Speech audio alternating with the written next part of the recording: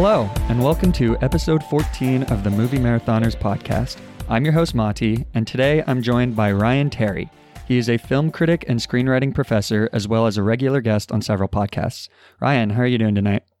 I'm doing very well, Mati. Thank you so much for reaching out to me on Twitter the other week. I'm excited to be here. I am unfamiliar with your show, but now that I know that you're out there, I'll definitely be listening out for your content rolling out here in the future. And you've made it into almost episode 15. So you're definitely making some good headway into your podcast. And I just here at the very front, just wish you all the best with your brainchild here, and looking forward to seeing where you're going to go with it. Yeah, thank you so much for taking the opportunity to come out here or not come out here, but come onto the show and take a chance with me. So I really appreciate that. And I'm hoping you're going to teach me a lot because you definitely know a lot more about the topic that we're about to be talking about than I do. Anytime I can talk about horror, that is something I will always jump at. So I'm a yes man for anything horror related. So I'm equally excited to be here. As is the routine, I just have to ask, have you ever ran a marathon before? I have never ran a marathon, although sometimes after figure skating practice, I feel as though I have ran a marathon because it too can be it's very physiologically demanding, and I can often feel the effects of that, especially after learning something new. But as far as a formal marathon, that is something I have not. But as I understand it, you have. So I'm curious to know what marathons you have ran in. Yeah, I've actually only done one. Last October, I ran my first. I ran at Twin Cities in Minnesota, St. Paul, Minneapolis. And it was a blast. And that qualifies me for Boston in 2020. So that will be my next one. Excellent. Have you done the Run Disney marathons? No, I was just at an expo though, looking into it, and they seem very fun. I love the medals that you get. They're always really personalized each year, and I mean, I'm a sucker for anything Disney, so I've definitely looked into that. It's just the idea of a marathon in humid Florida doesn't totally seem like ideal race conditions. But is there a figure skating either event or thing that is as, equivalent to a marathon? I don't know if that question even makes sense. I'll be honest, I don't watch figure skating outside of the Winter Olympics, but that is most of the country. And to be honest, I did not watch a lot of it either. I fell into it because of just wanting to learn something new. And working with Disney on Ice and marketing, which is also something I do. I was around it a lot, and I was like, I'm around this all the time, so I want to learn, and so that's what happened. But I can't think of a marathon, although at a competition you might feel like you have because you are skating in different competitions all day long. It can be, probably still doesn't require quite the endurance that marathoning does, but it's the closest I can get to identifying with the amount of effort and time and discipline that you put into running a marathon. Awesome. Well, I will take that. So this week we'll be running through Ari Aster's Midsommar. This is his second film after the kind of breakout horror film from last year, Hereditary. We'll warm up with brief spoiler-free thoughts on the film, and then we'll run into spoiler territory where we can talk freely about the film. Excellent. And then we'll round out the episode with our Point 2 section, where we discuss what else we've been watching. But first, let's read a synopsis of Midsommar. And I actually like this synopsis quite a bit. It's a bit spoilery, just as a heads up. A couple travels to Sweden to visit a rural hometown's fabled Midsummer Festival. What begins as an idyllic retreat quickly devolves into an increasingly violent and bizarre competition at the hands of a pagan cult. Midsommar stars Florence Pugh, Jack Rayner, William Jackson Harper, Wilhelm Blomgren, and Will Poulter, and it is, of course, written and directed by Ari Aster. What time is it? 9 p.m. That can't be right. The sky is blue. This is what 9 p.m. is like here. Welcome and happy midsummer. Unbelievable. Let our feast commence.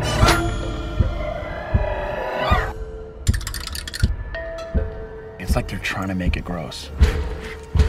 What are they playing? Skin the Fool. Skin the Fool.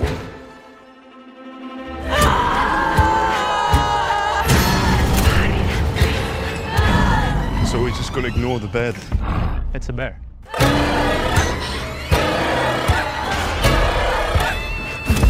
Dude, of all the things to let me sleep through.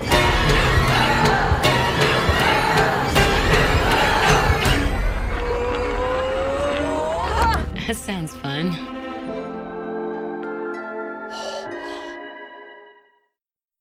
So this movie, holy shit, is I guess my first thing. I'm definitely gonna need a lot of help. That is perfect. That is what I thought. I guarantee you that is what 80-90% of people thought when they left that movie, whether they loved it or hated it. It's just, I think collectively it was, what the fuck was that? What did I just watch?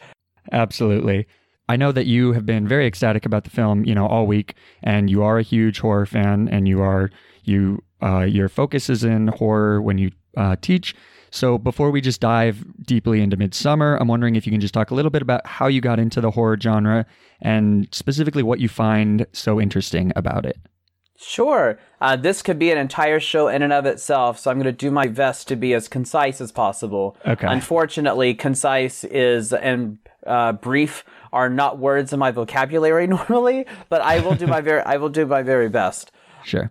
I got into horror at a fairly young age. My mom and I would watch reruns of Alfred Hitchcock Presents, and my sister and I would watch Goosebumps on Saturdays, and we would also watch Are You Afraid of the Dark on Saturday nights on Snick on the Big Orange Couch, which unfortunately kids nowadays have no concept of what the Big Orange Couch is or was. So I was exposed to it at a fairly young age. I would rent horror films on occasion check out from the local public library. And one of the first horror films that I saw was Alfred Hitchcock's The Birds, which I had the pleasure of talking about on the Cinemus podcast a couple of weeks ago. So we were able to dive deep into Birds and Jaws. Jaws is another one that I saw very early. And there was just something about the feeling I got when I watched them. As an adult, as a professor, I'm able to analyze what that is. But as a kid, I'm not busy analyzing. I'm just busy having fun. And every time I watched a horror film, I had lots of fun. There was something about the energy in the room, connecting with other people that are experiencing the same thing at the same time, living vicariously through these characters on the screen, and coming away with not only a psychological response to the movie, but horror stands unique in that, in addition to the psychological response that we have, there's also a physiological response. That physiological response is screaming, is gasping, is jumping. And the only other genre to share that is comedy. Of course, the physiological response is much different in comedy. But I would say that horror has an even stronger relationship between the audience and the screen, because sometimes you just can't look away. It truly hooks you. And it's the best genre for creatively exploring the human condition. And it's also the one that is best experienced in a group setting. There is a kinetic energy in everybody. There's an energy that is unparalleled by any other cinematic experience. And these are movies which have largely built American cinema in general. These were some of the first films that were created. Universal Pictures largely responsible for the introduction of the American horror film into our zeitgeist. And they've given us some of the most memorable characters of all time. My favorite horror icon is Freddy. Freddy is just so much fun to watch. We're not going to count the 2010 remake. That doesn't exist. So everything else exists. And He's fun to watch. He's scary. What my favorite quote of his is in Nightmare on Elm Street 3: Dream Warriors, where he picks up the girl who wants to be an actress, be on TV, and he says, "Welcome to prime time, bitch," and shoves her head in the TV. Absolutely love it. So if you had to pick, just like the best intro into horror, if there was, one film or one film series that you think did the best job at showing what horror has to offer, what would that be? Because it does seem like for every great horror film like Midsommar or all the other ones that you mentioned, there's like 50 low budget ones that are just bad. I get asked this quite often. I have a couple of responses when asked for a gateway horror film or a good horror movie for somebody who's wanting to see if it's a genre that they may get into. And one that, a couple that I often recommend, Gremlins, which I actually tweeted about today because I have surgery in the morning. So when the nurse told me, now no eating or drinking after midnight, the first image that pops into my head is Gremlins. She had to know. I certainly hope so. Actually, the nurses I had this morning at pre-op were really fun. And one of them told me that I needed to be her best friend because she just got divorced. And I said, great, guys always dump me. So why don't we go out and we'll go travel together? So, so it was a great, it was actually, it was fun in pre-op, which you don't normally put pre-op and fun together. But I was just on a roll with the two nurses that were in there with me. But Gremlins is great. I'd say another good one is Edward Scissorhands, which can be characterized as horror adjacent. So that's a very fun one. Recently visited a lot of the filming locations from Edward Scissorhands because it was mostly shot here in Tampa, just north of the city. So I had a friend from Germany visiting me, and he wanted to go to the sets, and so we went to the sets and we took pictures of what it looks like now and compared it, to the screenshots from the movie. Edward Scissorhands is a really good one. A Nightmare Before Christmas. It's another really good one.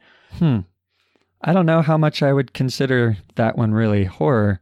Well, actually, all three of those, I guess I've seen. I haven't seen Edward Scissorhands, but I've definitely seen Gremlins and Nightmare on Elm Street, Nightmare Before Christmas. They're horror adjacent, so that's why I recommend them as gateway horror. The last year's, or was it last year? Yeah, last year's The House of the Clock in Its Walls. That's another really good intro to horror. And on I guess on a little heavier note, Guillermo del Toro's Scary Stories to Tell in the Dark that's coming out here really soon. It looks to be on the heavier side of gateway horror, but it has a PG-13 rating, so it could also perhaps, I haven't seen it yet, it hasn't come out, but it looks to be like one which could be characterized as a good intro horror. So that's just a lot of different angles to approach the genre from. I certainly wouldn't recommend anybody starting with Exorcist, even though I absolutely love Exorcist. So you might have to work your way up to that. If you want to watch the film, which is considered to be the first modern horror film, it is arguably Hitchcock's Psycho. And I think that one can even get people into the genre. It might also get them afraid to take a shower. Jaws, maybe that's another good gateway horror film, because it is definitely horror, but it's not extremely violent, and it has amazing characters and a great story. So yeah, those are just so if anybody's listening and you're looking for gateway horror, hope you wrote those down, or else go back and listen to them. But that gives you, I don't know, like 10 or a dozen different ones to check out. Yeah, great.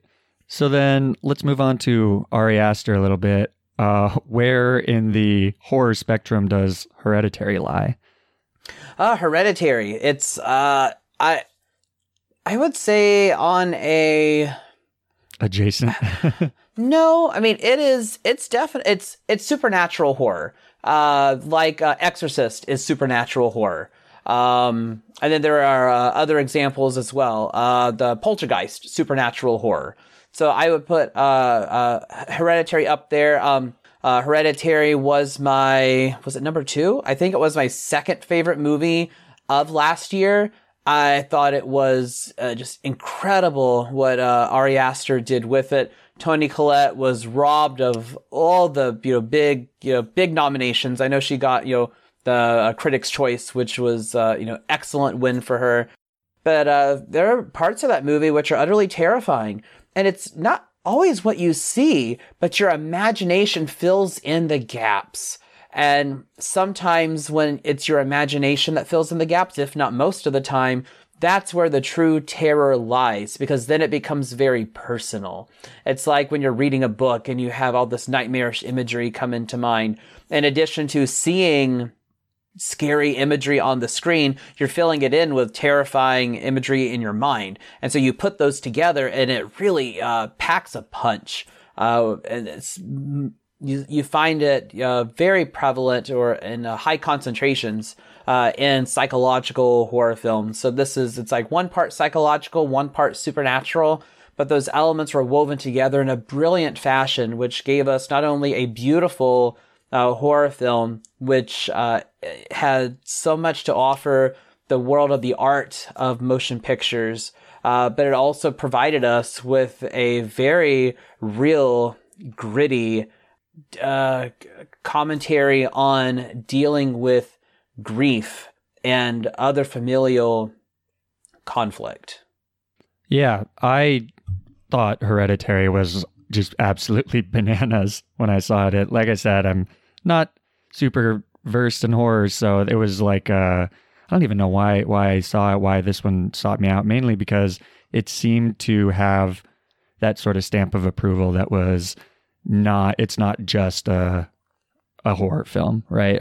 Maybe that's more condescending than I mean it, but I mean it's not, your January horror release that everybody goes to see because they need time to spend in the evening. Hereditary was definitely a trip and definitely something that sat with me for a little while. That's great. Do you know why that there are so many quote unquote bad horror movies? Why they seem to be so prolific in number? Do you know? I'm assuming it's because they're just so damn cheap. So it's a real easy way to get a return on investment. That's pretty much it. Yeah, they're extremely bankable. In addition to being able to do a lot with a low budget, it's also one that is guaranteed to make there's no guarantees in life, but if there was a such thing as a 100% guarantee, this would be pretty damn close, because horror movies are going to make their money in the theater. They're going to make it back on video on demand. A bad horror movie can be a lot of fun to watch. I've certainly seen my share, and very rarely have I watched one that is just completely devoid of anything enjoyable at all. There are some, but for the most part, even a bad one, I enjoy, because I like the feeling that it gives me. It's, I guess, what some people find in comedy, I certainly find in horror. To be honest, I'm not a big comedy fan. So horror is, definitely my jam, and is the majority of my movie watching taste. But it's fun, and it's great when we have thought-provoking films. It really is. But it's also equally great when we just have one where we can kick back and have fun. Going to the movies is supposed to be fun, and I feel strongly that horror is significantly more responsible than other genres for the amount of fun that we can have at the cinema, and the amount of fun that we can have at home when we're when your date actually comes home with you, if it's successful, which is unlike mine, because they're never successful, or when you are sitting, just your friends or family. I used to have, I called it Macabre Movie Monday, and it started in grad school, and I would invite my friends over to my house every Monday to watch the film that I needed to watch for my class. And we did it all throughout the semester. And even after I was done with that class, we had so much fun doing it that we continued doing it for a couple more years. I'd say we had pretty regular Macabre Movie Mondays for about 3 years. Great. So let's move into one of those, what I would definitely call a Macabre Monday movie. So Midsommar, what is your summary of Midsommar? Oh, Midsommar. Midsommar typifies that Latin inscription around Leo the Lion in MGM's logo, Ars Gratia Artis. Do you know what the Latin means? No. Maybe something about indulgence and then free art. I don't know. No. Art for art's sake is Ars Gratia Artis. And that is the first thing that I thought of after What the Fuck. So after that, it's like, I thought, wow, it is such a work of art. And I don't want to get into the whole art subjective and whatnot. It is a masterful creation. A great follow-up to Hereditary. Both deal with grief, but this takes dealing with grief even further, adds in relationship revenge, and even comments on drug culture. When I describe Midsommar, I do describe it as a film, not a movie. In casual conversation, I use film and movie interchangeably all the time. I mean, we all do. Mm-hmm. But I do differentiate between them when I'm wanting to make a point about the quality. In short, I feel that film is attributed to a motion picture, which contributes significantly to the art of motion pictures, and I reserve movie for those that are just purely entertaining. And there's nothing wrong with that. I am not diminishing entertaining movies. I enjoy those. But that's the difference. I feel one is just pure entertainment, and the other, albeit could still be entertaining, is contributing to the art of the creation of motion pictures. This is the type of film that reminds us of the power of the moving image. Although it was predicted by and then confirmed by the director to be a companion piece to Hereditary, there's little similarity except for those themes that I pointed out earlier. Hereditary is very dark. Midsommar is very bright. And I love the contrast of colors in Midsommar.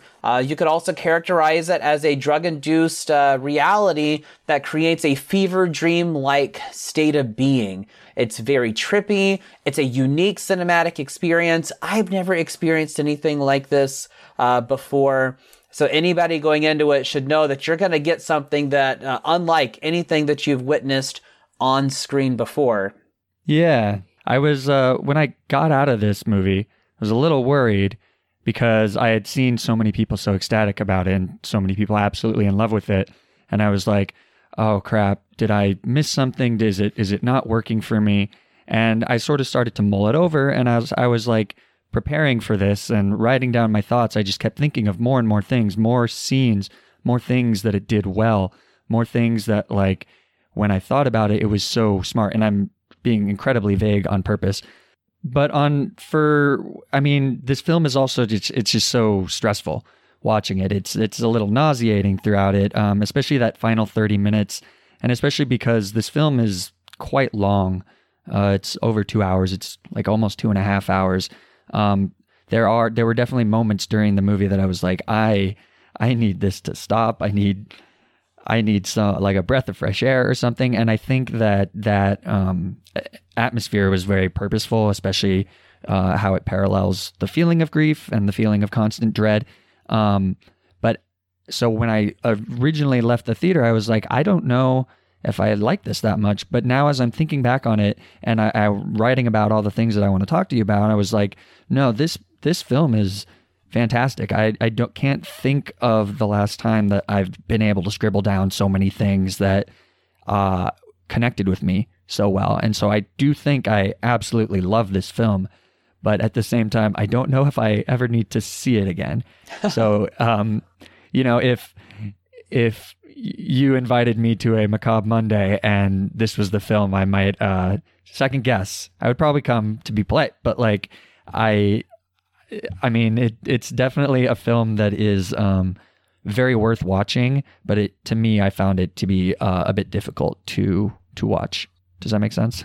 No, that makes perfect sense. There are definitely times in the movie that made me feel incredibly uncomfortable, and it's like, what am I watching? But I'm drawn to it. It's the it's what Carol Clover describes as the pleasurable unpleasure. And so we get pleasure from that which would otherwise be repulsive. Interesting. And yes, you could even add in a little bit of Freud's study on the uncanny, the return of the repressed, the revealing of that which should have remained hidden. So with both those filters on, I go into this movie and I see that but I love that about horror. It's like I should be repulsed by what I'm seeing, but I absolutely love it. There's this masochistic nature to horror, which is addictive. Like a teenager who just discovered masturbation. So you have this masochistic, part of your mind that's deep down that it's getting satisfaction from seeing this or from doing this. And the moments that I know you're not mentioning because of spoilers, but the moments that I'm pretty sure I know you're talking about was very much that. It was like almost like a train wreck. You could not turn away from it. It's like, I need to turn away.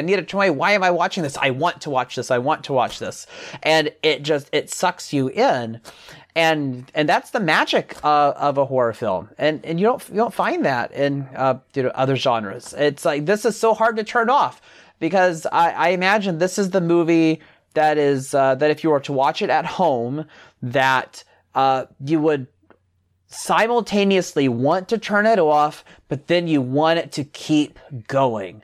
And it's brilliant writing and the cinematography and the colors, just everything works so well in this movie to keep your eyes glued when we've just seen something that we don't ever see in movies. We don't ever see in cinema. I mean, not really. Even like obscure cinema, this is not imagery you typically see, but we love it.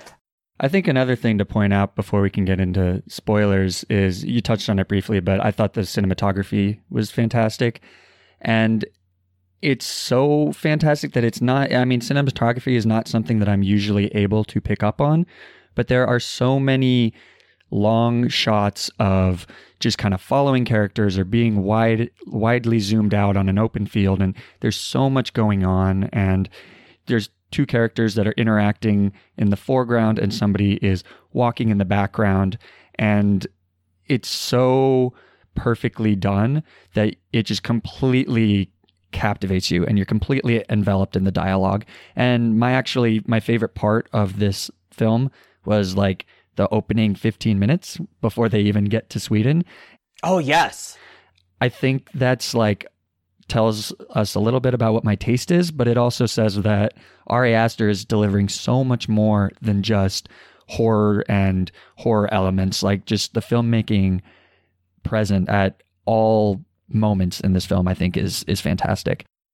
Yeah, there is a rich, immersive nature in this film that is inescapable, and you touched on all of that. Every scene is crafted with such a commitment to the art of visual storytelling that the plot ostensibly takes a back seat, which is usually kind of a negative for me because I like having strong plots, strong characters, but because of everything else that this film was offering me in terms of the art, I was okay that the plot really is not that great. It takes a back seat, but it works in this film. If I were to compare this film to literature, and which is a great class, by the way, so if you're listening and you ever have the opportunity to take a film as literature class, definitely take it. But if I were to compare this to literature, I would compare it to a poem versus prose. Both poems and prose tell stories, but poems are emotionally driven, whereas prose is plot driven. There is clearly an emotionally driven motion picture in Midsommar that will have you along for this pleasurable, unpleasure ride for, as you pointed out already, this rather lengthy runtime. Each and every frame is an artful expression of the emotion of the moment, and it may either delight or rock you to your core.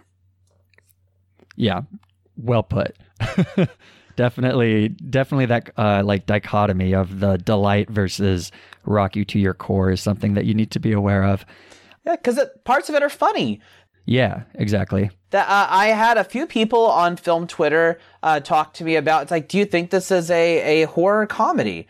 And it's, there's not enough comedy in it to where I would describe it as a horror comedy, but it has a lot of comedic moments. Had it not been in there, I don't think we may be talking as favorably about this film as we are. Comedy is a very important component in horror because you need that. You need a little bit of break, and that's one thing I love about Freddy. Freddy gives us classic horror slasher, but Freddy also gives us great laughable lines and moments. So the comedy is important, and I'm glad it was in here. But I would characterize it, as an art house horror film with comedic elements, not a horror comedy. Yeah, especially for this film, because where a lot of films, like I'm thinking Jordan Peele's Us, don't get horror-y until, after the first act or so. Well, I mean, that one does a little bit, but a lot of films, they sort of like lull you into this false sense of security and then kind of snap your neck. But in this one, because of the way it's set up and the fact that it's dealing with grief, it's sort of, if not terrifying, at least unnerving and upsetting for its entire runtime. So I think that it's really good that they have those lighthearted kind of comedic beats. And I think a lot of that comes from Will Poulter, who's fantastic in this. Do you want to say anything about the acting, and then we can hop into spoilers? Yeah. I think the most notable performance is Florence Pugh's. She was easily, incredible. Because Toni Collette didn't get her nomination last year, it kind of provides me with evidence that, Pugh may not get a nomination either. But, what? I don't care. I tell people all the time, whether talking acting or best picture, director, some of the movies that have been the most influential in cinema, the ones that have a heavy presence in our zeitgeist, don't have Oscars at all. Kubrick, Hitchcock, Carpenter, Craven. You know what? They are some of the most influential directors we have ever seen, and not only for horror, but for cinema at large, and none of them have an Oscar. Some of the best, actors of all time do not have Oscars. And so I try to convey to people, the Oscar doesn't mean that you are going to stand the test of time. That is for history to decide. And so whether or not she gets a nomination does not take away from her outstanding, gut-wrenching performance in this film. She stands out to me more than anybody else. Will Poulter did his Will Poulter thing, and he consistently knows how to make us laugh. But otherwise, not a lot of the performances really stick out to me. I feel that she really is the strongest, and Will's good, but it's didn't have quite the caliber of acting by and large as Hereditary did. Of course, in Hereditary, we really only have like 3 people for most of the movie. So, so it's, and all 3 of the performances are excellent. And in this, we have a couple of, we have an excellent performance, a very good performance, and then a bunch of, that's just good. Like there's, there are no bad performances in the movie. Nobody's performance took me out of it, but she certainly stands out compared to the rest of the performances in the film. I always like seeing Jack Reynor, just because the first time I ever saw him was in Transformers, the one with Mark Wahlberg, not the newest one, but yeah. And so when I saw him in that, I was like, this guy's got like something that makes me like watching him. I don't know why, but I was like, why is he in this crap movie? And I always really enjoy seeing actors that I first see in a terrible movie go to better things. So then he was in Sing Street, and I thought he was fantastic in that. And I like him here. But he clearly doesn't have as much to do as Florence Pugh, and she just acts circles around everybody else. And then the other person I wanted to shout out is the last person in that group. I don't actually know the actor's name, but it's Chidi from The Good Place. And so when I saw him, I was like, oh, it's Chidi. Have you seen The Good Place? No, I haven't. Oh, it's a comedy on NBC. It's actually very, very good. I love that show. But he's a like academic in that show as well. But it's just funny to see him in a horror thing when you're so used to him being this like dweeby guy on a sitcom. So, all right, yeah, let's move on to spoilers then. If you had to give this a score out of 10, what would you give this? And then maybe just like a closing statement. Oh, sure. I don't award 10 out of 10 very often, and I don't think I'm gonna award a 10 out of 10 here, as much as I think everything works absolutely brilliantly. It's a solid 9 out of 10 for me, so it scores very high because all the elements are executed with precision, are executed with excellence. And I think with Hereditary last year, I think I gave it an 8 or a 9 out of 10 as well. So it's I'm very comfortable awarding it with a 9 out of 10. Awesome. And I'm going to just be a little bit lower, I guess, an 8 out of 10, mainly because my 9s and 10s I'm a sucker for those films that I just love in spite of their flaws, as opposed to ones that maybe technically better, I suppose, but it's my rating system, so I can do whatever I want. That's right. But, I think this movie is absolutely fantastic. I don't know if I would go out of my way to recommend it to people, just because it is a very specific type of film. But if anybody was even remotely interested in the film, I would be like, yes, go see this. It's great. And I think if you have somebody to talk to about it, that will make the experience all the more rewarding. I saw this movie by myself, and it was terrible. Yeah, it was a terrible movie to see by myself because there were things that happened in the corner of the screen, and I wanted to turn to the person next to me and be like, you saw that. Did you see that? Did you see that? And I couldn't. So I just kind of had to sit on my hands and be like, oh, I need to write this down and ask somebody on Twitter or something. Yeah, I'm right there with you. I too saw it by myself because one of my regular movie buddies does not particularly like horror either. I knew she was not going to watch this movie. So I'm like, okay, so it's just going to be me. And I'm friends with the box office manager, front of house manager at the movie theater I go to. And so even if I'm there by myself after the movie, I always come back out to the lobby and I chat with her. It is important to talk about. I mean, you can say it's important to talk about just your experience at a movie in general, whatever it is, but especially with a movie like this, which has which is so very thoughtful that you want to talk about it, you want to share, you want to explore it, and having somebody there is really nice. But when you don't, you could always find somebody to talk about, whether it's the manager at your local movie theater. If you go there as often as I do, you get to know everybody, or it's your friends on Twitter. But it's fun because you have these thoughts and you wanna organize them and evaluate them and weigh them against other people's opinions, and it's so much fun when a movie has the ability to do that.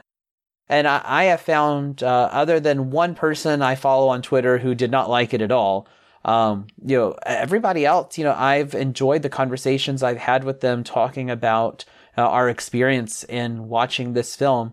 But earlier you mentioned, I don't know if I'd want to watch this twice. It's interesting because I hear that from a lot of people. I was listening to Mike and Oscar earlier today, and they were saying the very same thing. I don't know if it's like I really liked it, but I don't know if I want to watch it again anytime soon because it is so very heavy. So I think a lot of us are experiencing that same feeling. Is see it once, it's great. We'll rate it 8, 9, 10 out of 10, whatever. But at the same time, it may not necessarily be one that has rewatchable value close to when you're first watching it. It has a lot of academic value, so I think it's going to pop up in film studies classes in the future. And it has rewatchability, but I don't think it's strongly rewatchable so close to the original viewing. Yeah. All right. Well, so let's jump into spoilers now. I'm going to say spoilers for Midsommar starting now. That's my secret, Cat. I'm always angry.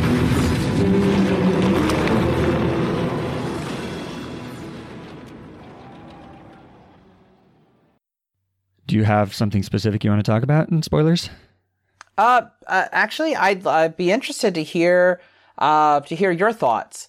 Since coming from a I'm gonna say horror newbie, but someone who isn't as involved with the genre as I am, I'm really curious what your thoughts are on this spoilerific content, especially when we get into the kind of the depths of the heat of the occultic activity.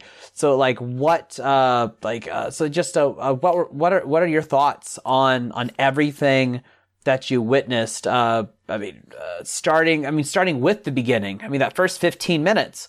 And then we have the sacrifice, and there's just so much to talk about that.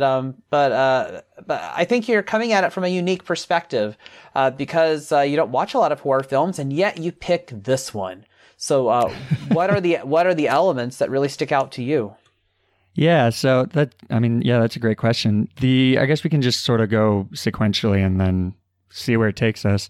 The first thing that I mentioned that I really loved was this idea of this relationship that's clearly a toxic relationship, but it's not an obliquely toxic relationship in the way that a lot of film relationships are. I've always thought when I'm watching films how unrealistic the interactions between boyfriend and girlfriend are, and I've felt that this relationship that they were developing, this idea of somebody who's clearly stricken by grief and clearly in a relationship with somebody who's not a good person, but also not, a Disney villain or like an 80s overly awful, terrible person. I thought the idea of their relationship and sort of the false codependence of the two was a really unique place to start the film. And there's this one scene that Danny is Florence Pugh's character's name. She comes into the room and she is kind of asking Jack's character Christian,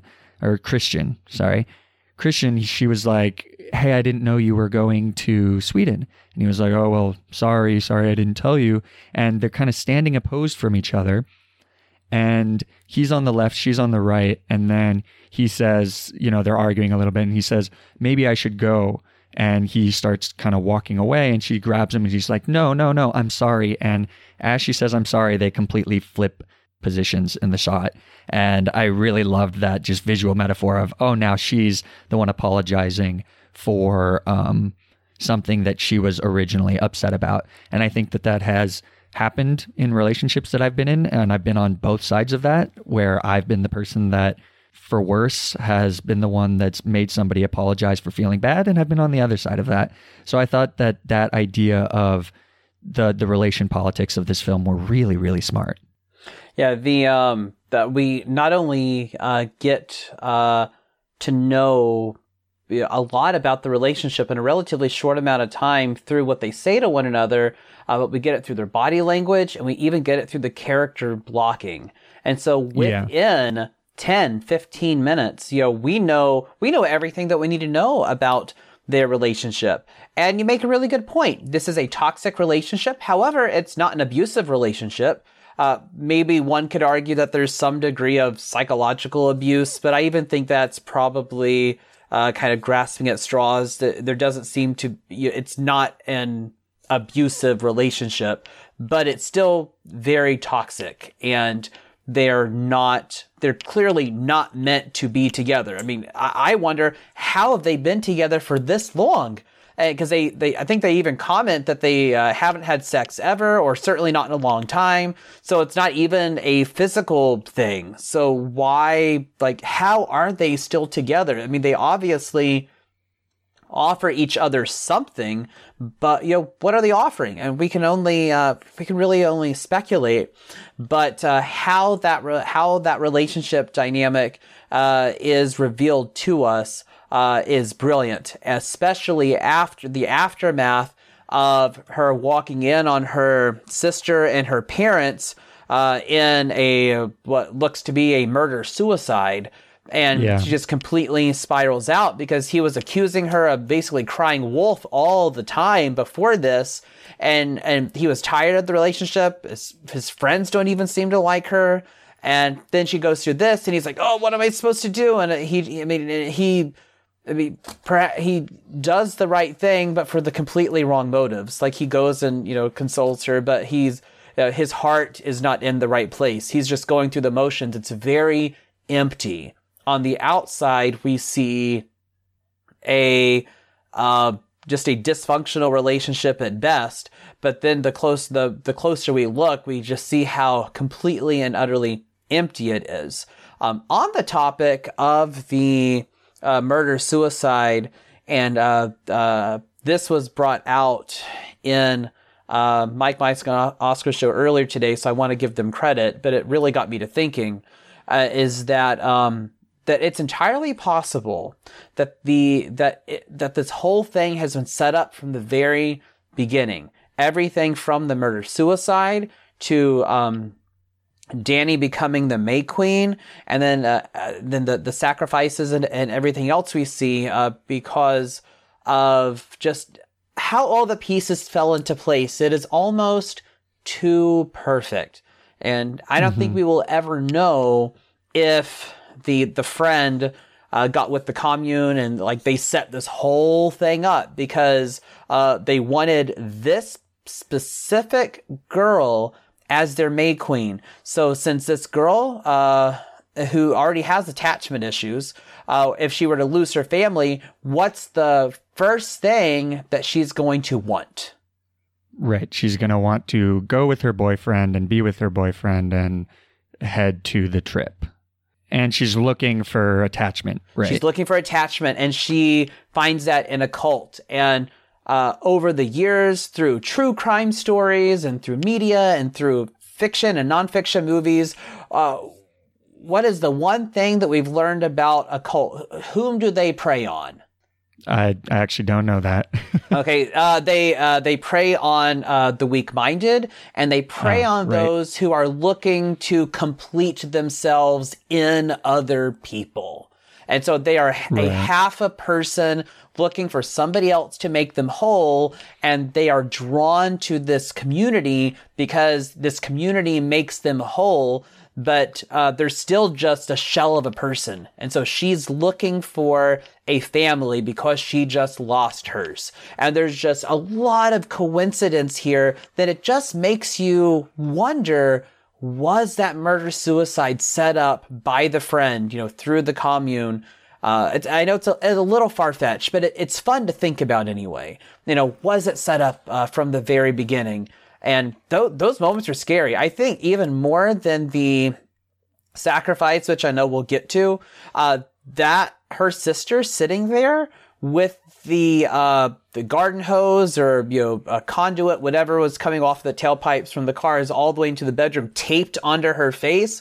We've seen suicides in films before in which somebody, is running, the garden hose of, exhaust fumes into the house or whatever. We've never seen anything this intense. That was scary as fuck. Completely terrifying.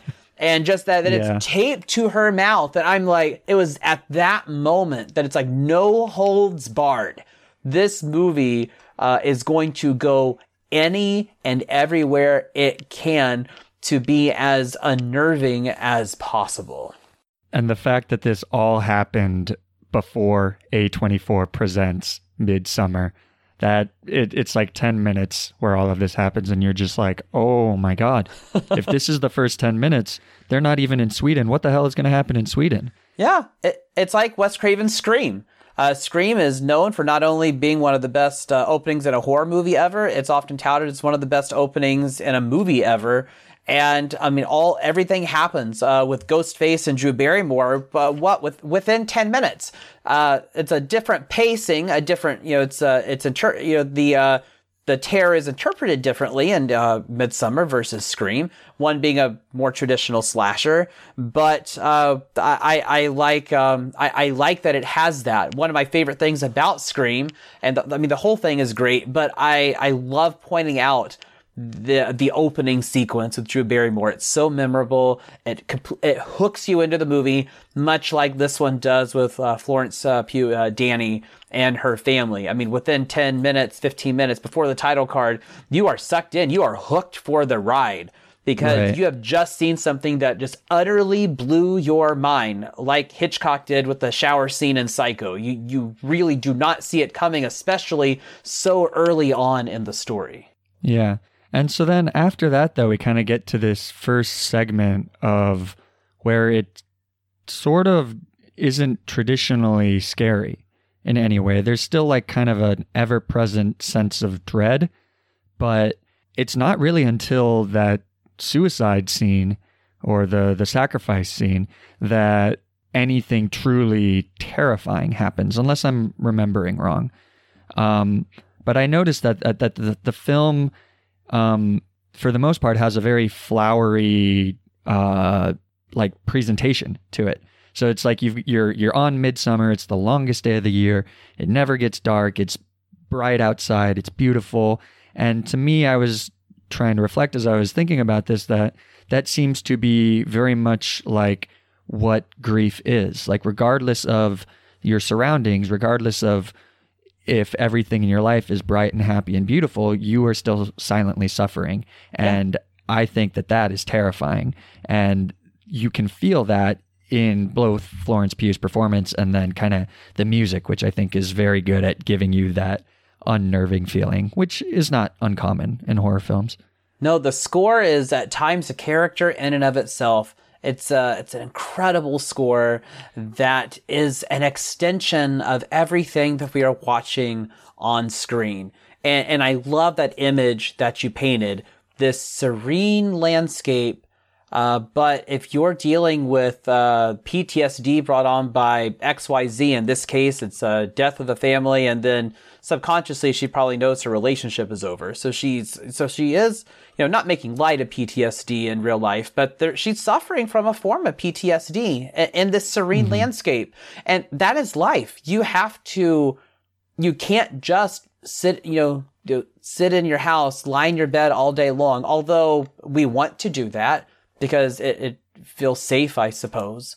But, the fact of the matter is, unless you want to just completely shut down and check out of life yourself, you have to go out there and face it. And so you are having to exist in life, dealing with this burden. And so I love how you painted that in this beautiful landscape dealing with this, because that is something that we can all identify with. Maybe we haven't walked in on a murder-suicide. Most of us have not done that, but we've certainly we've certainly experienced our own griefs. It could be our own broken relationships. It could be the death of a family member. It could be the death of a friend. Perhaps your entire life was rolled up in your career, and your career is now over. Or you were very wealthy, and through a series of unfortunate events, you are now poor, kind of like Cate Blanchett's character in Blue Jasmine, or even Laura Dern's character in Big Little Lies right now. So you're dealing, but you still have to exist in this world. And so I think we can connect with Dani's character on that level, because in some form or fashion, we've all had to, exist in a beautiful world, still dealing with just the ugliness of grief. It's brutal.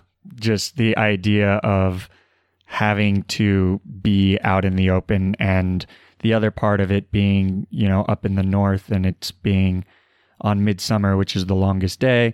It just feels relentless and never ending. And obviously there's that like funny little joke that Will Poulter's character gets to make about how he's freaking out that it feels like no time has passed, even though it's 9 p.m. and it's bright out and stuff. But there's also the more kind of terrifying aspect of that, is that they kind of have no idea how long they've been there, or it's really difficult to understand the passage of time.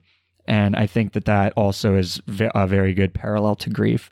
And I'm from Finland, or like I have family in Finland, so we go every summer, and we are often there on Midsummer. And it is just insane how bright it is all the time. It'll be like 1 a.m. and I can go for a run or just walk down the street and it's like, 7 p.m. here. It's crazy. But you definitely do get that feeling of just kind of being out of your element. Also, these people are probably ridiculously jet lagged. I didn't even think of that. I'm just thinking of that right now. Like maybe they didn't even need drugs. They were just tripping off of jet lag. Who knows? Oh, they definitely could have been. Like that is we could take that into equation, and so they're just coping with the just massive jet lag, time difference, which is I know parts of Europe are 5 and 6 hours. So we know that they're at least functioning 5 and 6 hours ahead of what they are supposed to be, and it really can make you quite loopy, especially if you don't rest. Like you just go directly into your day because your body is adjusting. So in addition to the time difference, you've gone so far north that your circadian rhythm is just way off because you're experiencing this near 24 hours of daylight, which I've only heard about in places like Finland and Sweden and of course Alaska. And so I don't have any real concept of what it truly is like for the sun to be out 20. I think in the film they even said like 23 hours or something crazy. And so I mean it's another thing that's fun to think about, how being jet lagged could have affected or modified their otherwise good sense of judgment. Of course, I think that the shrooms kind of impaired probably the drugs, yeah, of judgment, yeah, which were everywhere. I like it was just crazy just the availability of psychotropic drugs just everywhere, and it was just like a part of their life. And it's like, is that if I were to go to a midsummer celebration in that part of the world, is that part of it, or did we exaggerate it for purposes of filmmaking? That it was I mean just by the time it wore off, it's like, oh, have another, and it gets you hooked on it. It gets you dependent upon it. So you want to stay there longer. And as we see, it was important for the commune to keep them there as long as possible, to get them involved in everything that was going on in order for them to work their sadistic magic, so to speak. Yeah, so this commune, I mean, it's pretty clear that they're off from the start. Yes. But, we don't see them do anything actually completely horrifying until they do that sacrificial suicide thing, which the second they were standing on a cliff, I was like, oh no, someone's jumping off of that. And even knowing that, it's still, when they finally did it, and when he lingers on the way that first woman just, sorry if people are listening to this and they haven't seen it, but like they just like, she just bounces off the rock. That was terrifying. That was one of the grossest things I've ever seen on film. But again, maybe there's something else out there that's worse, but oh geez. When you saw her face, I mean, from a visceral horror perspective, you saw her face smash. Like we don't like see that. I mean, we might see it in a Friday the 13th movie, but it's very campy in how it's done, so it doesn't strike us in the same way. This isn't campy. This is taken very seriously, and so we see it just smash. And Halloween last year, we saw Michael Myers step on the psychiatrist's head and smash it, but it cut away just as he did it and then cut back, so we don't actually see we don't get much of the actual smash. I think our imagination fills in a lot of the gaps, but in this, we do linger on it, and not only do we linger on it, we flash back to it, throughout the rest of the film. And I absolutely loved the colors. We have the bright red blood against this solid white cliff and light gray stone, and so it really stands out. And it was utterly shocking. I mean, I knew it was coming, Because it's like, well, because it's like, it was like you. So You've seen a movie before, yeah. I've seen a movie before, but I still wasn't prepared for the degree to which it would rock me. And it really did. I'm glad I didn't look away, because I think that's part of the experience is actually is seeing it. But I was tempted to, like, I was really tempted to close my eyes, to put my hand over my eyes, or just or something, because I knew what was coming. And then not only do we get it once, we get it twice. Yep. Now, homeboy, if he's gonna kill himself, I don't think feet first is the way to go. So he's been preparing for this for. Like, what are you doing, dude? Why would you go that way? No, that was utterly painful. And then you saw how the bones just like collapsed and broke. And then he's sitting there. And I knew they were going to finish him off, but I didn't know that we were each going to take swings. What was it, like 4 or 5 swings? Of this big sledgehammer, like I guess. Mallet's probably better. A big mallet. Looks like a giant croquet mallet, kind of like the one from The Shining. And so then, smashing the face. And then we see it. It might only be up there for, what amounts to like half a second or something, but we do see it repeatedly. And that lingers with us. And I love it because had Ari Aster shied away from it, we would not be able to empathize as strongly with our American characters. And so we're seeing precisely what they're seeing, and we can instantly empathize with their experience because we're saying what the fuck, the characters are saying it, and so we then have that connection with them because it strikes us, just as powerfully as it strikes the characters within the story. Yeah. I was trying to think about what the purpose of these kind of short bursts of ultraviolence were, like why did he indulge so much? And especially because I did see an interview with Ari Aster where he was like, I don't like gratuitous violence. I don't like doing it purposeless. Like he doesn't like the really gratuitous, ultra-violent types of action films and things like that. And so I was trying to think of maybe that there's a parallel between sort of Danny's outbursts of PTSD-triggered emotional breakdowns that we see throughout the film. Like there's one where, Pell just says something briefly and then she kind of freaks out and she has to run away and go into the bathroom and hide. And those bursts of her emotion during more relative calmness kind of seems to be similar to these ultra-violent bursts in the film that is generally pretty, I would never say tame, but certainly not like a slasher or gratuitous amounts of blood or anything like that. No, that's an excellent point. I think we are, again, experiencing what she is experiencing. It's a very strong imagery. And just like she gets flashes of mainly her family, in her mind, we get those flashes. And I feel that's why Ari Aster included it and would flash back to it, several times actually, because, that's the only way that we're going to be able to identify with how those flashes of trauma that Danny is experiencing affect her by us also experiencing something very similar. Right. That makes a lot of sense. Yeah. So no, that is, that's why I feel we have it because, then it's like, we have those same feelings and we can have an idea of what's actually going on inside of her mind. Now, film is a visually driven medium, so we can't rely upon a narrator to relay this information to us because that's for a play. Unless it's a creative narrator like Into the Woods, who's really a character in and of himself. But like we can't know what's going on inside her head, so we have to find a way of visualizing it.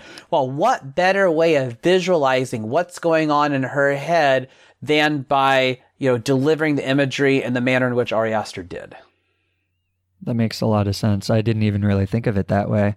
And that does explain why she's kind of like when there's several scenes where like it'll flash to pictures of her sister, or imagery of her mother and father just kind of sitting around. And I was looking at that like, what is going on? Is she having hallucinations, or is there some sort of mythical thing? Not mythical, but like surreal thing going on here. But I think you're right. It's definitely just imagery to show what Danny is thinking of. That's really cool.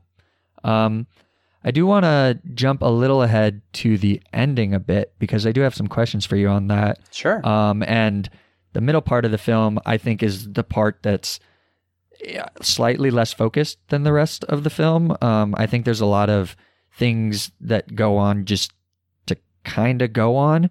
And a lot of the characters start getting axed really quick and pretty unceremoniously. I think like Chidi and Will Poulter's character, they both kind of dip out very quickly.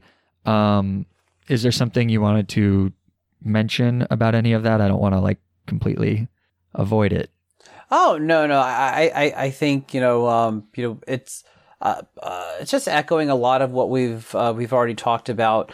The weak part of the movie, and this is, probably why I don't give it a 10 out of 10, is the plot is weak. It's a great story, but it's a weak plot. And we start off very strong. I don't feel this is divided up into 3 acts, because it's not following a traditional plot structure. It's not even non-linear. It's its own thing, seemingly. So, but if we were to kind of pigeonhole it into 3 acts, I would say the first act is very strong.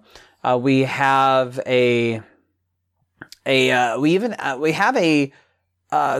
the start of Act 2 is strong, but then it kind of trails off. And then it slowly trails off for the rest of the movie, because I don't feel the third act, as shocking as some of the imagery is, I don't feel story-wise that the showdown is as compelling as the beginning. So I think all in all, we start off very strong, and then we just kind of slowly, kind of come down from that high for the rest of the movie. And some of the characters do get picked off really quickly, and some of it's even a little funny with how it happens. I think the ending is a lot of fun to talk about, because it is again, WTF with the ending, even though we can kind of see some of it coming. And this is where we get some more horror elements, because we introduce body horror. Well, I guess we introduced it at the beginning with her sister, but after the sister, we don't get any other true body horror. We get the violence with the sacrifice, but I wouldn't characterize it as body horror like I do a lot of what we see at the end of the movie in that temple.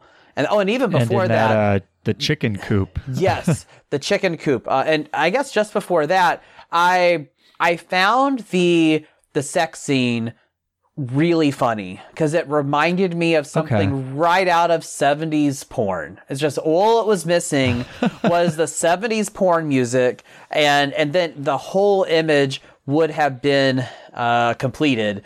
And of course, now I have all more reasons to maybe Jack Reynor, not his character. His character is a total douchebag, but to to like him, because I got to see a lot of what I quite liked about Jack Reynor in the movie.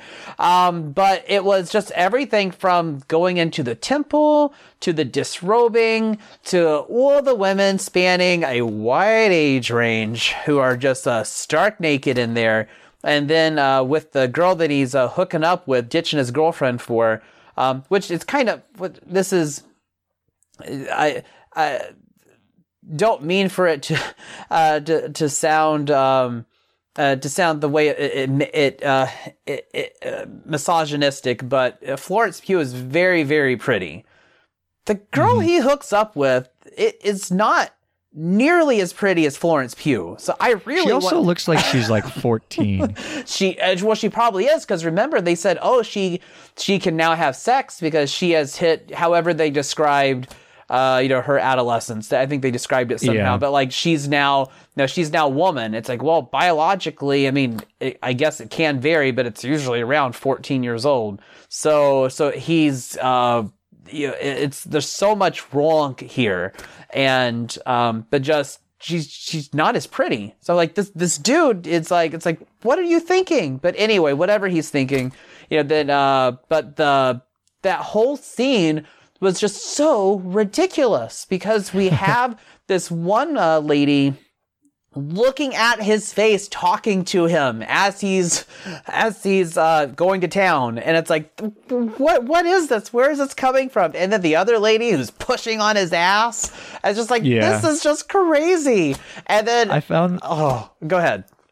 I found that whole scene though just so, like, everybody in my audience laughed, but for some reason I couldn't allow myself to laugh because I was just sitting there like, I am uncomfortable by everything that's happened since then. Like, am I supposed to? I was so confused. This is where I was like, oh yeah, I'm a novice at this, because all of that stuff as you explain it, like, I'm smiling and laughing now, but at the moment I was like, I don't even know what am I supposed to be doing? Am I allowed to laugh at this? But yeah, that scene is absolutely wild. It is bonkers, absolutely bananas. And I think it's the thing that we needed right before shit goes down, because it goes down really fast after that. So I think that was the last bit of levity that we needed before we head into the showdown, which is very dark. Yeah, so let's talk a little bit about that ending. I've heard some sort of like conflicting things about what the director intended versus what Florence Pugh acted as, and like, I'm not totally sure how I interpret the ending. This may be like a loaded question, but is the ending supposed to be a good thing? Because in a way, the burning of the building and with Christian inside of it, that is supposed to be sort of like a cathartic thing. It's sort of like a sauna where, all the toxins from your body are being relieved, and then in a way all the toxins from the community are being relieved. And so with that, she's finally relieved herself of all these bad things in her life, and now she's found a family in this cult that empathizes with her, so she's not alone in her grief, and she finally smiles or whatever because she has people that she can now depend on. But those people are, murdering cultists. So is this a good thing in your opinion, or what's the kind of thesis of this? I'm sort of confused. No, I think it's I think it's a terrifying prospect, and I don't find it to be a positive ending at all. I think ultimately the reason why Dani smiles is that she found what she was looking for, acceptance, family, and that's why she smiles, because she was, an orphan. I mean, even if we were to lose our entire family, no matter what age we are, part of us feels like an orphan. So she has that kind of an orphan feeling. So she's looking for somebody to accept her. Obviously, Christian doesn't accept her for who she is. The rest of the friends don't accept her for who she is, but the commune does. Now, granted, they have ulterior motives, but in her mind, they accept her for who she is. And they are now going to be her family. And by all the friends dying, by Christian dying, she has put away her old life because she was an orphan. She didn't seem like she had any friends except for Christian's friends. So and whoever she was talking to on the phone, yes, I guess whoever she was talking to on the phone, and so that is all gone. She has killed it all. Subconsciously, I think she knew her relationship was over, but she couldn't admit it, because if she admitted it, then she would be suffering rejection. She would lose that connection, and she already lost her family. She didn't want to lose her boyfriend too, because then she would really feel alone. Right. So this was a way for her to put everything away, to kill off that part of her life and accept this community of occultists as her new life, as her new family. And that's why she smiles. And that's how she's coping with her grief. she, instead of coping with her grief through healthy, means, instead of going through the 5 stages of grief that we all learned in Psych 101, she's going way off beat, and she is gonna kind of write her own path to dealing with the loss of everybody in her life. Okay, that makes a lot of sense.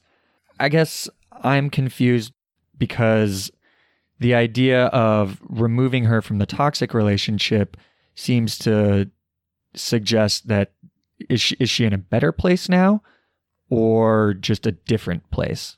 It's a different place. I think whether male or female, there are people who are drawn to toxic relationships. We see it where they go from one to the other, and I'm not a psychologist, but from what I know, studying media and studying film, is you're looking for acceptance, you're looking for connection, you're looking to not be alone, you're looking to fill this void in your life however you can. And that often leads you in this case, you have a female character, but it's not, it could be a male or female, but you're drawn to these toxic relationships. And so we see her perpetuating the problem that she had, and she's going to continue to have.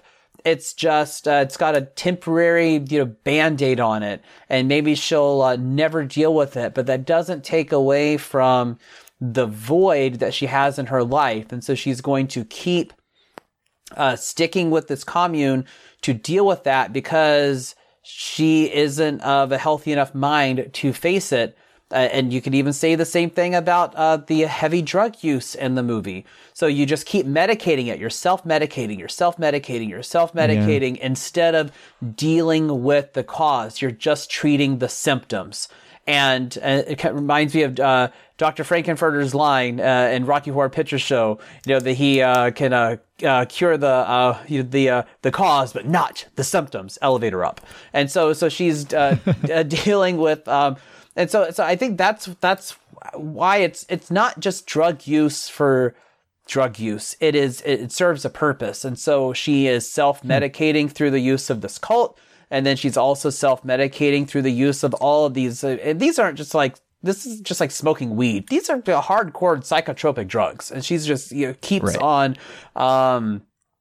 just going, ingesting it and experiencing it just like, the rest of her friends. But I think deep down, we see an individual who, is not coping, through healthy means. And when you don't cope with your grief through healthy means, this is an exploration of what could possibly happen to you. So there's also the idea that the community as a whole is kind of like one with the earth. And not only is the burning of the Tempe or temple or whatever a purge of Danny's toxins, but it's also sort of like the toxins of the commune. And that's why they kind of burn, what's his name? The one who peed on the Mark, the sacrilegious tree, which was a hilarious scene. Yes. So why did they have to sacrifice 2 of the Harga people, like just innocents? And then, I guess actually 4 of them. What was that whole thing? And I'm also asking 2 questions. So I acknowledge that. Sorry.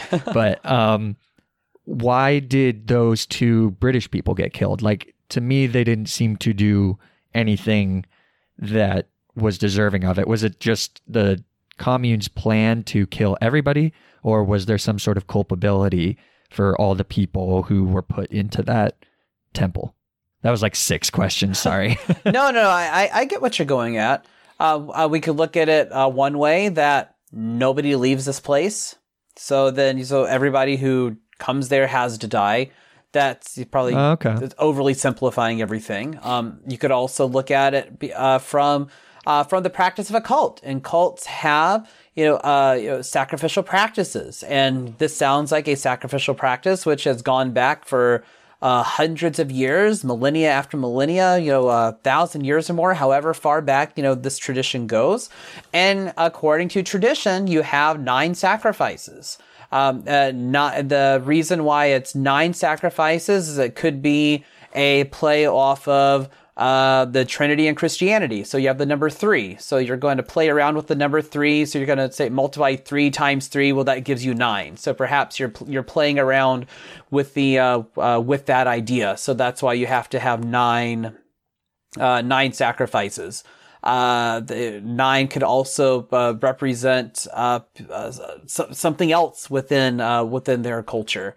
And so so it could be you connect with numbers or seasons or there's any number of reasons why 9, but it had to be 9. It could also be, well, there's 4 seasons, so maybe we have two sacrifices per season, but then we have kind of our ultimate sacrifice, which in this case was Danny selecting Christian. So I don't know. I don't think we have an answer for that, but I think, it wasn't for anything that somebody did, as much as it was their tradition is simply to have 9 sacrifices. This is doesn't he say this is a ceremony that happens every, 90 years? Yeah, so you're right. maybe 9 could come from that. So I think we have a lot of different ideas where the number 9 could come from, but just pick one. Am I making this up, or did in Hereditary was that's a bit of a spoiler. Okay, spoiler for Hereditary in case you haven't seen it. Skip ahead a minute.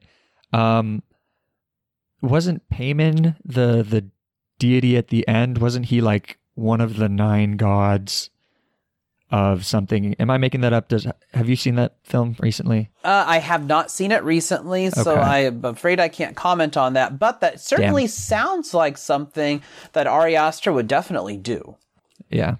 Okay. Well, yeah. So maybe this is the Hereditary cinematic universe in the making or something. We'll get 9 films, each about a different pagan god. There you go. Hey, it wouldn't surprise me. Everybody wants a cinematic universe these days. Yeah. A24 is in need of a cinematic universe. So yeah, they don't have one, but this could be it. I mean, some of them are loosely connected. Like we have, I've seen several people read that The Witch is connected with Blackcoat's daughter, which is connected with Hereditary. So perhaps, maybe, we're going to find out one day and say, oh, wait a minute, this is all a cinematic universe. But I think there's a lot of shared elements between many other films, which you could read. Even in It Comes at Night, you have Black Phillip in It Comes at Night. You've got that black goat. So that could be connected as well. So but maybe we'll find out one day. Okay. So I guess I just have a couple questions about where you think, what happens next? Because I'm a little, what happened to last summer's Maid Queen? Why is she not around? Or was she around and they just kind of move on? What's the deal with that? That's a good question. I wanted to be introduced to last year's May Queen, but we never were. So perhaps she, maybe she goes on to be royalty, maybe the woman who sacrificed herself on the cliff. Perhaps she was a past May Queen. So that is going to be her duty one day is to sacrifice herself. I think her role could be largely one of pageantry and ceremony. Perhaps she becomes a priestess of sorts, and I think she would perhaps be somebody who would come back to America and to find more people to bring over. Because after all, the reason we had that wacky sex scene is because we need to introduce new blood into this commune to mitigate the inbreeding.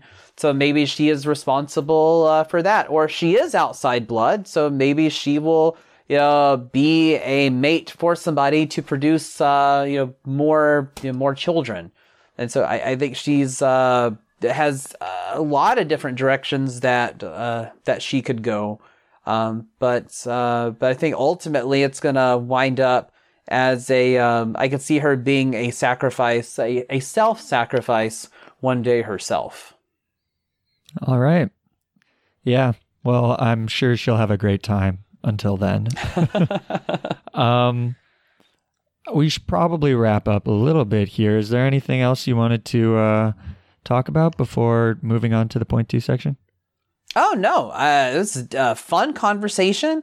I was really excited to talk about it. And as we've seen, we set out to talk about like A, B, and C, but while we're doing that, we discover X, Y, Z. There's so much to unpack in this movie, and it is really difficult to keep it all down to a minimal amount of time because there is just so much there, and it's all equally engaging. Yeah. The last little thing I wanted to point out was that Pell, that's the guy who kind of brought them all there, he pointed out that his parents died in a fire, and that's how he was an orphan. So I thought that was a nice little touch that maybe his parents were two of the people that were volunteers at some point. That is very true. So felt like a little bit of a sleuth when I thought that up. But I will just end with a kind of silly question. So let's say a friend calls you up and he asks you to go on a vacation with him to some tiny town in Sweden. He says like, oh yeah, it's going to be fun. There's a little festival there. And then when you ask, he says he's never heard of this film, Midsummer. Would you go? Ooh, it's a tough one. I think I might visit this village on Google Earth first to try to get an idea of what I may be getting myself into. But I'm one who loves the feeling of intrigue, so I think I probably would go. I just think I might prepare, hope for the best, but prepare for the worst. Okay, interesting. So then maybe that's a similar answer to this question, that if you had to live through one of these or try to live through one of these, either Hereditary or Midsummer, which one would you pick? I think I'd pick Hereditary. I'm much less scared of an individual than I am an entire commune of psychos. That makes sense. I think I agree with that one. I probably wouldn't go to Sweden though. I've been to Sweden. It's fine. I can skip out on the one that reminds me of Midsummer. So I wonder if Sweden's tourism is going to drop after this. I bet if anything, it's going to go up. Dark tourism is really popular. It's like all the dumbasses that went to the Forbidden Zone or whatever it's called after Chernobyl. Yes, exactly. I mean, we know what happens. I mean, we saw Jesse McCartney in the Chernobyl Diaries, so we know exactly what's over there. Yeah. I do think it's interesting that this film, unlike Hereditary, maybe I'm wrong, but there's not really anything that is theoretically impossible in this film, right? No, it's pretty realistic. It's all technically possible. Mm-hmm. It's very unlikely, but it's possible. So that one, creepy. All right. So let's move on to the point 2 section where we talk about some of the other stuff that we've been watching. So Ryan, what have you been watching recently? Big Little Lies, but as you and I have pointed out, we haven't seen the episode from the July 7th, last night's episode. So we're both at the same position. I got hooked to Pretty Little Lies when I watched when I saw season 1. Big Little Lies. Big Little Lies. Very different shows. But I also like Pretty Little Liars. So I find this to be adult Pretty Little Liars. Yeah, that's fair. I watched season 1 not that long ago because I saw the trailer for season 2 while I was watching Game of Thrones, and I usually unsubscribe after Game of Thrones. But when I saw the cast of Big Little Lies, I'm like, I've got to watch this show. So so as soon as Game of Thrones was over, actually I might have started watching it during the week, but I watched season 1. I just binged it within a few days. So like this The acting is outstanding. This plot is intriguing. I love this setting that it's like, this is a world that I am not a part of, but I believe that this world that we're watching on TV exists. And so everything about it, I just love so much. And then it's like, well, I got to stick around for season 2. So HBO figured out a way to get me to stay subscribed after Game of Thrones. And I also watched Chernobyl. I watched recently.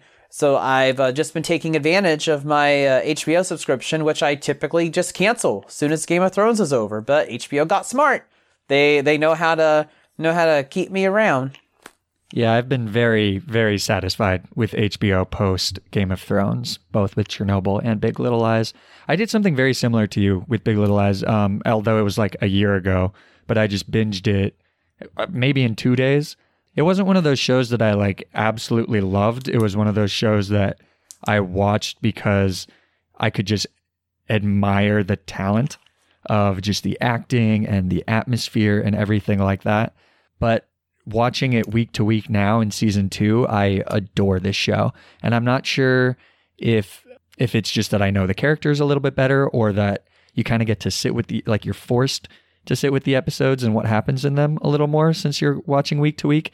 But yeah, I love this show. I think it's definitely a show to watch if you like just watching people act. All these characters are just so layered, and there's a podcast called Still Watching that Vanity Fair puts on with Joanna Robinson, who just makes podcast gold. And so I listen every week to that, and they just have really good conversations about the show. But they point out that, what's the last show of this caliber that has 6 female leads? And yeah, I think this show is like a gift. Oh, it is. Especially with Meryl Streep. And she is just, she adds just so much weight to the show. And which is saying something. Yeah, because the role, Mary Louise, isn't a huge role, yet every moment that she is on screen, she just commands it. It has such a phenomenal screen presence, and just the little things she says. I mean, the number of her lines could maybe fill up 2 pages, maybe. It's just she doesn't say a lot. She doesn't say a lot, but she does, and it's through her nonverbal communication, which is just as powerful as how she delivers those very few yet very poignant lines. Yeah.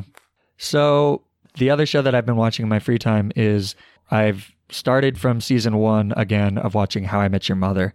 Ah. Have you seen the show? I have, just here and there. I must confess I was not a dedicated watcher. I would watch it on TV if I couldn't find anything else to watch. I'm like, okay, well, that's on. So then I turn it on.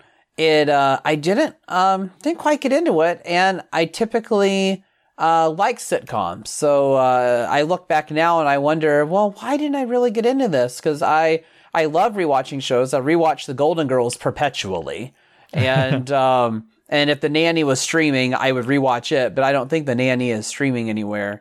But that, and I rewatch Star Trek TNG all the time. So I have the shows like that I will constantly rewatch, and I love the American sitcom, which is kind of disappearing, as we speak. But I think I just missed it somehow, and so I thought of going back and watching it all the way through instead of I would watch it just when it just happened to be on, I suppose. So I watched this kind of before Netflix was a thing. It definitely feels right now very much like a 2000s show. But it was one of those shows that, I'd watch it on if it came on in the afternoon and I needed some time to watch it. And so I never really watched it sequentially. So I'm only through season 1 right now. But it is interesting to rewatch the show from the start when you know where the show is going, and then where like many of those actors go. So like Jason Segel is much bigger now, and specifically Kobe Smulders. She's much bigger than she was back then. But the thing that I really admire about the show is that it's a very clever show. And it is a sitcom. It's got the laugh track. It's a CBS show. So there's some of that stuff that both in terms of political correctness doesn't really age that well. But then also just like in terms of storytelling doesn't age that well. But I really like how it embraces the idea that this is a story that he's telling to his kids.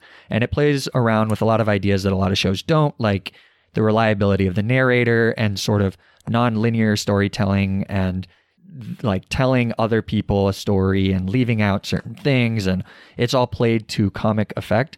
And it's very smart. And I didn't realize this at the time, but it's sort of unexpected, but not totally surprising that Phil Lord and Chris Miller are executive producers of this. And they also wrote several episodes. So it's very much that type of humor.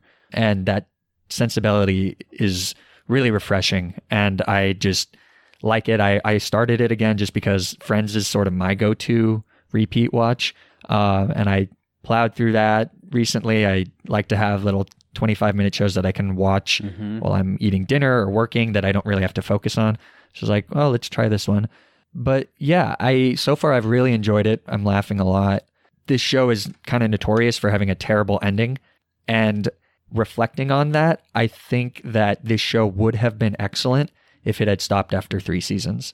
And that's not because the later seasons are bad necessarily. It's just that the first season was so primed for what I know the ending of the show to be. And watching it again, you can see how the ending that they went to makes sense based on that first season. I'm trying to keep it as vague as possible since you said you hadn't seen it. But because the show got so big, things get really ridiculous. They started stretching things out, and then it sort of had that Lost thing where the breadcrumbs that led up to it were so much more interesting than the ultimate payoff. So, but yeah, I mean, I would recommend giving it a go. It's on Hulu, and it's a light little show to, just have on in the background. So yeah, another light little show that I like watching because it is so short is a friend of mine recommended to me the BuzzFeed Unsolved series. I don't know if you've seen any of those episodes, but there's a BuzzFeed Unsolved True Crime and BuzzFeed Unsolved Supernatural. And the hosts are so entertaining. They truly make the show. The two guys are so much fun to watch. And most of the episodes are about 15 to 20 minutes. Some of them are a little longer, like 25 minutes.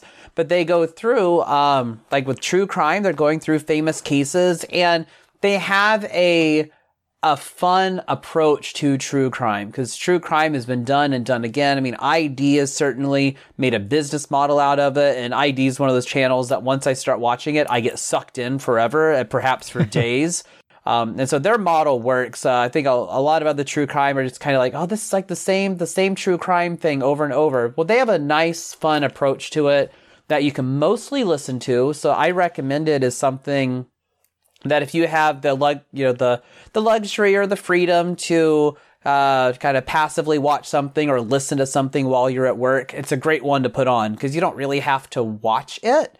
So, I'll put on BuzzFeed Unsolved, True Crime and Supernatural. They're fun, and they're short. And it's available on Amazon Prime at no additional cost. You just type in BuzzFeed Unsolved, and there's the 2 series, and I like it. I've just recently started watching it again after a friend recommended it to me, and it's good to have on at work, or even if you have unlimited data or a lot of data on your phone plan, and you can stream while you're in the car. It's something you could again, don't watch it while you're driving; it's dangerous. But you could listen to it, and you'll get you'll get everything because it's very much dialogue driven. Cool. I'll give that a go. So this has been our review of Midsommar. Ryan, thank you so much for joining me. I'm glad you were able to help me through this film. It's incredibly confusing. So I hope I wasn't too much of a pain for you. And hopefully we can do this again sometime. Is there anything you'd like to plug? Sure. Your listeners can connect with me on Twitter. My handle is at RLTerry1. Love to make a connection with you through engaging content and just comments. And I love seeing what you're watching. And then always feel free to comment on my stuff or send me a direct message. Yeah, Film Twitter is a fun place, but Film Twitter is only as much fun as those who contribute to it. So I count on new people contributing all the time to continue growing the Film Twitter family. Your listeners can also connect with me on my blog, which is rlterryrealview.com. Where you can see the articles I'm writing on current movies and past movies. I've been blogging since I took a multimedia journalism class in grad school, and I just started then and have continued since. So there's close to 400 articles at this point, some of which are even peer reviewed. So feel free to connect with me on there. And so just join the conversation with me and the rest of #FilmTwitter, and let me know what you think about movies. And it's been a pleasure being on the show. I'm going to make it a point to subscribe so I could listen to your past episodes and look forward to what you have coming out in the future. Awesome. Thanks so much. And I will provide those links in the show notes, so just check that out there. The intro music for this episode is a piece called Work by Kevin MacLeod, and you can find more of his work at incompetech.com. If you'd like to keep up with this podcast and find out when we release new episodes, you can follow us on Twitter at MovieMaraPod or on Facebook at facebook.com/MovieMaraPod. That's Movie MARA Pod. And you can always reach out to us at our email, moviemarathonerspod@gmail.com. And you can find more episodes of this podcast on Podbean at moviemarathoners.podbean.com. And we are also on iTunes, Google Play, Stitcher Radio, and Spotify. So please subscribe or write a review if you like what we're doing, and any feedback you have to help improve the podcast is always appreciated. So thank you all for listening, and we hope you'll join us again next time when we run through, I'm not quite sure yet. I may take a bit of a break because I'm going on vacation very soon, but I may try and get something out there before I leave. So stay tuned. Until then, bye. Mad Magazine. Advertising mascots. B-movie posters. And cartoons. Oh yeah, can't forget cartoons. If you get the funky connection that ties these pop culture gems together, you'll dig Two Designers Walk Into a Bar. See, we're a couple of creatively curious pals living between the bookends of grand museums and dive bars. Hey, you know the place, the sweet spot where highbrow and lowbrow become drinking buddies. So join our barroom chats as we talk influential work and uncover stories of how the familiar became iconic. Think behind the music for the stuff we love. Check out our website at twodesignerswalkintoabar.com. And listen wherever you get your podcasts or visit evergreenpodcasts.com.